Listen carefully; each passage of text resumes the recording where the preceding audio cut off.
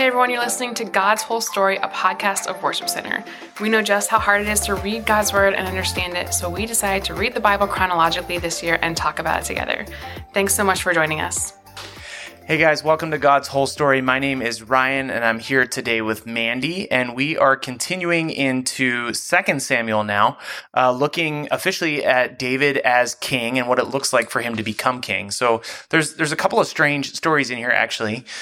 We get these horrible fights right at first, and then after that, we find out about these like mighty men and some of their exploits, and one of them is pretty strange. Like David's just like, I'm really thirsty.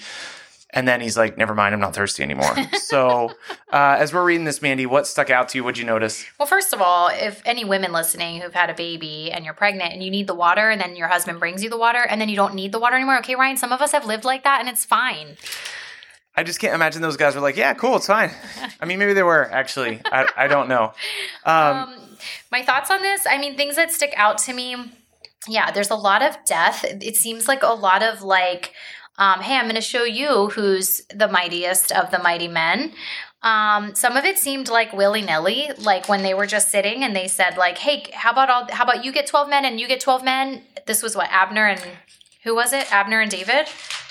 It was basically like 12 men representing David, 12 men representing Joab. Ishbosheth at that point, like the new king. Okay. That they like Saul's line.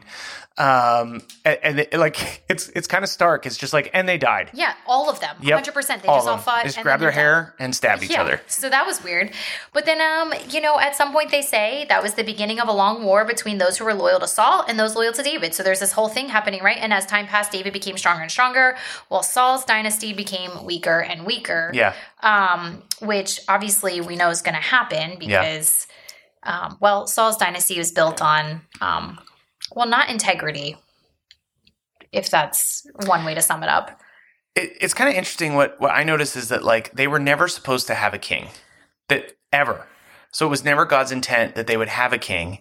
They got a king anyway. God's like, this is not going to be great for you. And actually what follows is just horrible violence. Yeah. Like, and it comes across like super nonchalant, like, and they all died. And on to the next thing. So even to the author, it's not odd. Now, what you will notice as we're reading over these things, it does feel like, and you'll probably experience this over the next couple days, it does feel like we repeat ourselves quite a bit because we're reading some from 2 Samuel and some from Chronicles.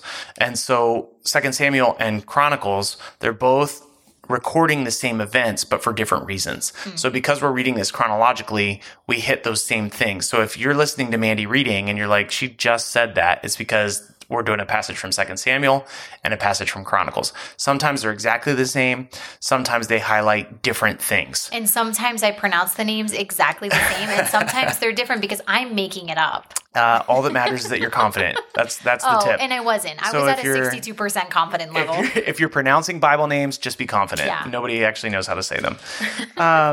What I will say is that I noticed this time as we're reading it, there is going to come a time as we're reading through this where the kingdom is going to split.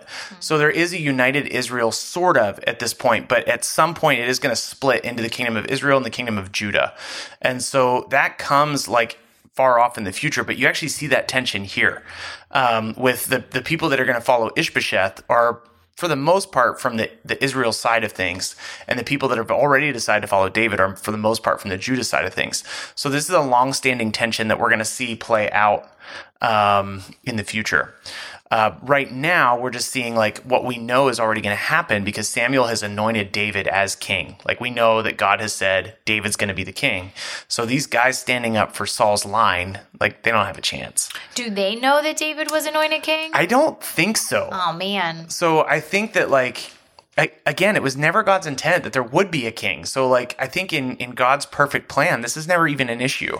But how this plays out, and what's weird is that when those initial generations said, no, we'd like a king, please let us have that decision is going to play out over hundreds of years now, where there's these kings and there's these wars and there's just senseless violence. Okay, but why did God say yes? I don't know.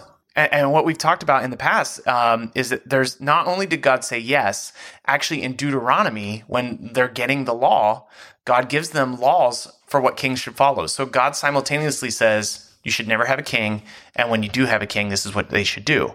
And interestingly enough, they don't actually follow that at all. So even that is not shocking. Even with God being gracious and saying like, hey, when you do have a king, make sure they do this.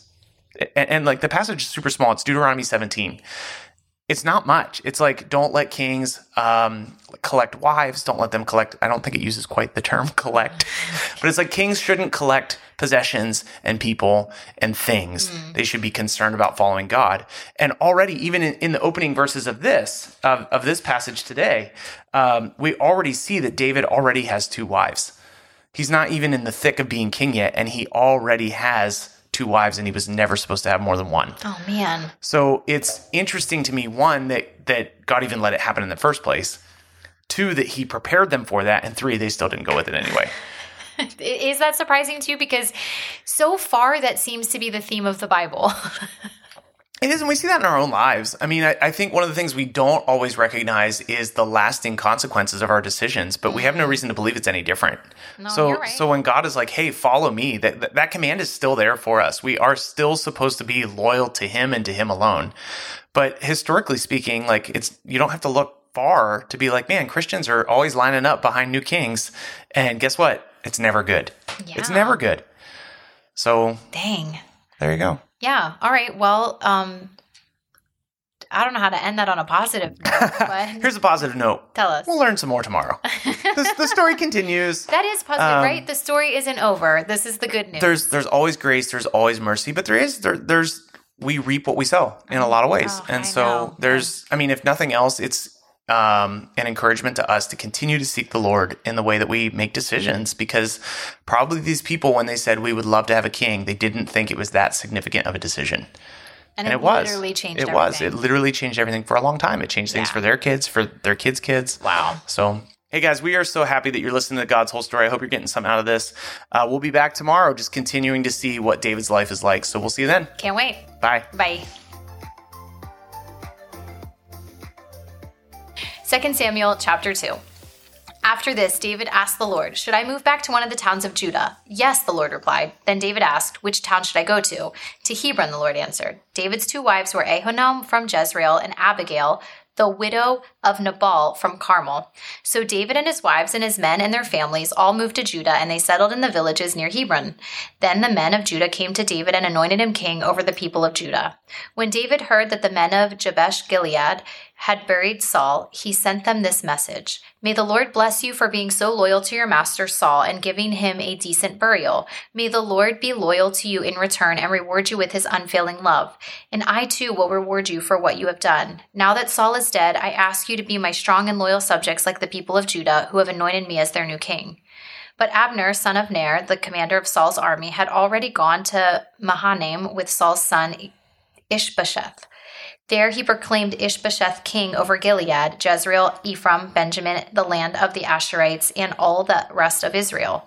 Ishbosheth, Saul's son, was 40 years old when he became king, and he ruled from Mahanaim for 2 years. Meanwhile, the people of Judah remained loyal to David.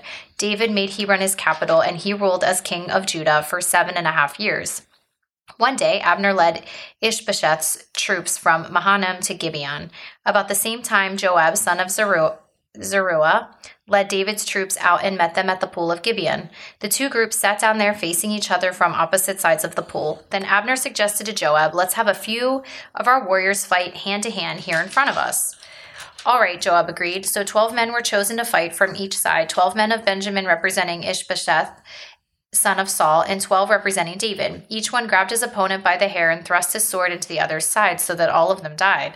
So this place at Gibeon has been known ever since as the Field of Swords. A fierce battle followed that day, and Abner and the men of Israel were defeated by the forces of David. Joab, Abishai, and Asahel, the 3 sons of Zeruiah, were among David's forces that day. Asahel could run like a gazelle, and he began chasing Abner. He pursued him relentlessly, not stopping for anything. When Abner looked back and saw him coming, he called out, "Is that you, Asahel?" "Yes, it is," he replied. "Go fight someone else," Abner warned. Take on one of the younger men and strip him of his weapons." But Asahel kept right on chasing Abner. Again, Abner shouted to him, "Get away from here. I don't want to kill you. How could I ever face your brother Joab again?" But Asahel refused to turn back, so Abner thrust the butt end of his spear through Asahel's stomach, and the spear came out through his back. He stumbled to the ground and died there, and everyone who came to that spot stopped and stood still when they saw Asahel lying there. When Joab and Abishai found out what happened, they set out after Abner. The sun was just going down as they arrived at the hill of Ammah near Giah, along the road of the wilderness of Gibeon. Abner's troops from the tribe of Benjamin regrouped there at the top of the hill to take a stand. Abner shouted down to Joab, "Must we always be killing each other? Don't you realize that bitterness is the only result? When will you call off your men from chasing their Israelite brothers?" Then Joab said, "God only knows what would have happened if you hadn't spoken, for we would have chased you all night if necessary." So Joab blew the ram's horn, and his men stopped chasing the troops of Israel. All that night, Abner and his men retreated through the Jordan Valley. They crossed the Jordan River, traveling all through the morning, and didn't stop until they arrived at Mahanaim. Meanwhile, Joab and his men also returned home. When Joab counted his casualties, he discovered that only 19 men were missing in addition to Asahel, but 360 of Abner's men had been killed, all from the tribe of Benjamin. Joab and his men took Asahel's body to Bethlehem and buried him there in his father's tomb. Then they traveled all night and reached Hebron at daybreak. That was the beginning of a long war between those who were loyal to Saul and those loyal to David. As time passed, David became stronger and stronger, while Saul's dynasty became weaker and weaker. These are the sons who were born to David in Hebron. The oldest was Amnon, whose mother was Ahinoam from Jezreel. The second was Daniel, whose mother was Abigail, the widow of Nabal from Carmel. The third was Absalom, whose mother was Maacah, the daughter of Talmai, king of Geshur. The fourth was Adonijah, whose mother was Haggith. The fifth was Shephatiah, whose mother was Abital. The sixth was Ithream, whose mother was Eglah, David's wife. The sons were all born to David in Hebron. These are the sons of David who were born in Hebron. The oldest was Amnon, whose mother was Ahinoam from Jezreel. The second was Daniel, whose mother was Abigail from Carmel. The third was Absalom, whose mother was Maacah, the daughter of Talmai, king of Geshur. The fourth was Adonijah, whose mother was Haggith. The fifth was Shephatiah, whose mother was Abital. The sixth was Ithream, whose mother was Eglah, David's wife. These 6 sons were born to David in Hebron, where he reigned 7.5 years. These are the names of David's mightiest warriors. The first was Jashobeam, the Hachmonite, who was leader of the three mightiest warriors among David's men. He once used his spear to kill 800 enemy warriors in a single battle. Next in rank among the three was Eleazar, son of Dodai, a descendant of Ahoah. Once Eleazar and David stood together against the Philistines when the entire Israelite army had fled. He killed Philistines until his hand was too tired to lift his sword, and the Lord gave him a great victory that day. The rest of the army did not return until it was time to collect the plunder. Next in rank was Shammah, son of Agi, from Harar. One time, the Philistines gathered at Lehi and attacked the Israelites in a field full of lentils. The Israelite army fled, but Shammah held his ground in the middle of the field and beat back the Philistines. So the Lord brought about a great victory. Once during the harvest, when David was at the cave of Adullam, the Philistine army was camped in the valley of Rephaim. The 3, who were among the 30, an elite group among David's fighting men, went down to meet him there. David was staying in the stronghold at the time, and a Philistine detachment had occupied the town of Bethlehem. David remarked longingly to his men, "Oh, how I would love some of that good water from the well by the gate in Bethlehem." So the 3 broke through the Philistine lines, drew some water from the well by the gate in Bethlehem, and brought it back to David. But he refused to drink it. Instead, he poured it out as an offering to the Lord. "The Lord forbid that I should drink this," he exclaimed. "This water is as precious as the blood of these men who risked their lives to bring it to me." So David did not drink it. These are examples of the exploits of the 3. These are the leaders of David's mighty warriors. Together with all Israel, they decided to make David their king, just as the Lord had promised concerning Israel. Here is the record of David's mightiest warriors. The first was Jashobeam, the Hachmonite, who was the leader of the 3, the mightiest warriors among David's men. He once used his spear to kill 300 enemy warriors in a single battle. Next in rank among the 3 was Eleazar, son of Dodai, a descendant of Ahoah. He was with David when the Philistines gathered for battle at Pasdammim and attacked the Israelites in a field full of barley. The Israelite army fled, but Eleazar and David held their ground in the middle of the field and beat back the Philistines, so the Lord saved them by giving them a great victory. Once when David was at the rock near the cave of Adullam, the Philistine army was camped in the valley of Rephaim. The 3 who were among the 30, an elite group of men, An elite group among David's fighting men went on to meet him there. David was staying in the stronghold at the time, and a Philistine detachment had occupied the town of Bethlehem. David remarked longingly to his men, "Oh, how I would love some of that good water from the well by the gate in Bethlehem." So the three broke through the Philistine lines, drew some water from the well by the gate in Bethlehem, and brought it back to David.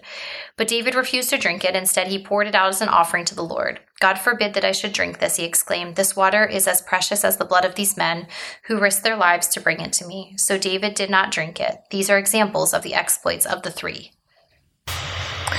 Abishai, son of Zeruiah, the brother of Joab, was the leader of the 30. He once used his spear to kill 300 enemy warriors in a single battle. It was by such feats that he became as famous as the three. Abishai was the most famous of the 30 and was their commander, though he was not one of the three.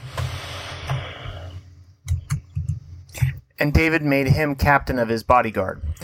Other members of the 30 included Asael, Joab's brother, Elhanan, son of Dodo from Bethlehem, Shammah from Harod, Elika from Harod, Helez from Pelon, Ira, son of Ikesh from Tekoa, Abiezer from Anahoth, Sibbecai from Husha, Zalman from Ahoah, Maharai from Netophah, Heled, son of Bana from Netophah, Ethai, son of Ribai from Gibeah in the land of Benjamin, Benaiah from Pirathon, Huriah from Nehilagash, Abi Alban from Arabah, Asmaveth from Baharam, Eliahaba from Shalbon, the sons of Jashin, Jonathan, son of Shagi, son of Harar, Ahiam, son of Sharar from Harar, Eliphelet, son of Ashbai from Makkah, Eliam, son of Ahitubah from Gilo, Hezro from Carmel,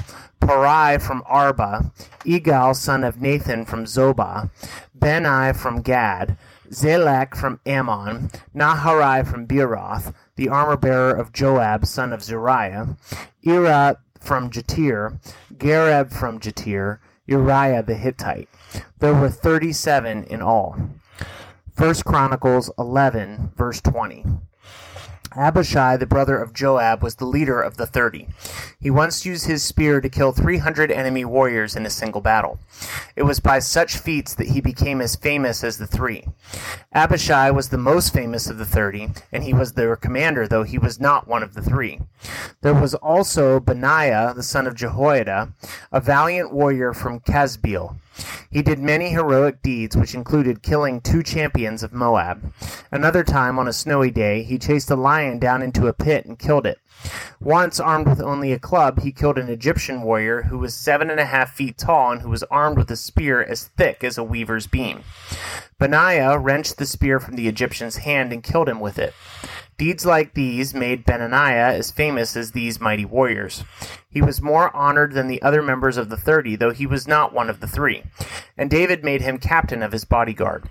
David's mighty warriors also included Asael, Joab's brother, Elhanan, son of Dodo from Bethlehem, Shammah from Harod, Helez from Pelon, Ira, son of Ikasah from Tekoa, Abiezer from Anahoth, Sibbecai from Husha, Zalman from Ahoah, Maharai from Netophah, Helad, son of Bana from Netophah, Ethai, son of Ribai from Gibeah in the land of Benjamin, Benaiah from Pirathon, Huriah from near Nehagash, Abi Alban from Arabah, Azameth from Baharam, Eliahaba from Shalbon, the sons of Jashin from Gizon, Jonathan, son of Shagi from Harar, Ahiam, son of Sharar from Harar, Eliphel, son of Hefer from Miracah, Ahijah from Pelon, Hezrah from Carmel, Pariah, son of Isbai, Joel, the brother of Nathan, Mibarar, son of Hagri, Zalek from Ammon, Naharai from Beeroth, the armor-bearer of Joab, the son of Zeruiah, Ira from Jatir, Gareb from Jatir, Uriah the Hittite, Zabad, son of Ahalai, Adina, son of Shiza, the Reubenite leader who had 30 men with him, Hanan, son of Makkah, Joshaphat from Mithna, Uzziah from Ashtaroth, Shammah and Jeiel, the sons of Hotham from Auror, Jediel, son of Shimri, Joha, his brother, from Tiz, Eliel from Mahabah, Jerubai and Joshaviah, the sons of Elnam, Ithmah from Moab, Eliel and Obed, Jasiel from Zobath. Hey guys, this is Ryan, and I hope you are getting a lot out of God's whole story. It means a lot to us even as we are reading through God's Word every single day in the order that it happened. If you want to go ahead and follow us, you can find us on Instagram and Facebook at God's Whole Story Podcast. We would love it if you would share this thing with your friends or people that you know, or just share what's sticking out to you. You can either send us a DM, or you could actually email us at podcast@worshipcenter.org. You can email us if you have any questions, if something stuck out to you, if you'd like us to pray for you, and if you want a Bible, if you don't have one right now, or if you want a copy of the one that we're using to go through God's whole story, we'd be happy to send that to you. So go ahead and reach out to us in any way that you'd like. We'd love to hear from you. Have a great day.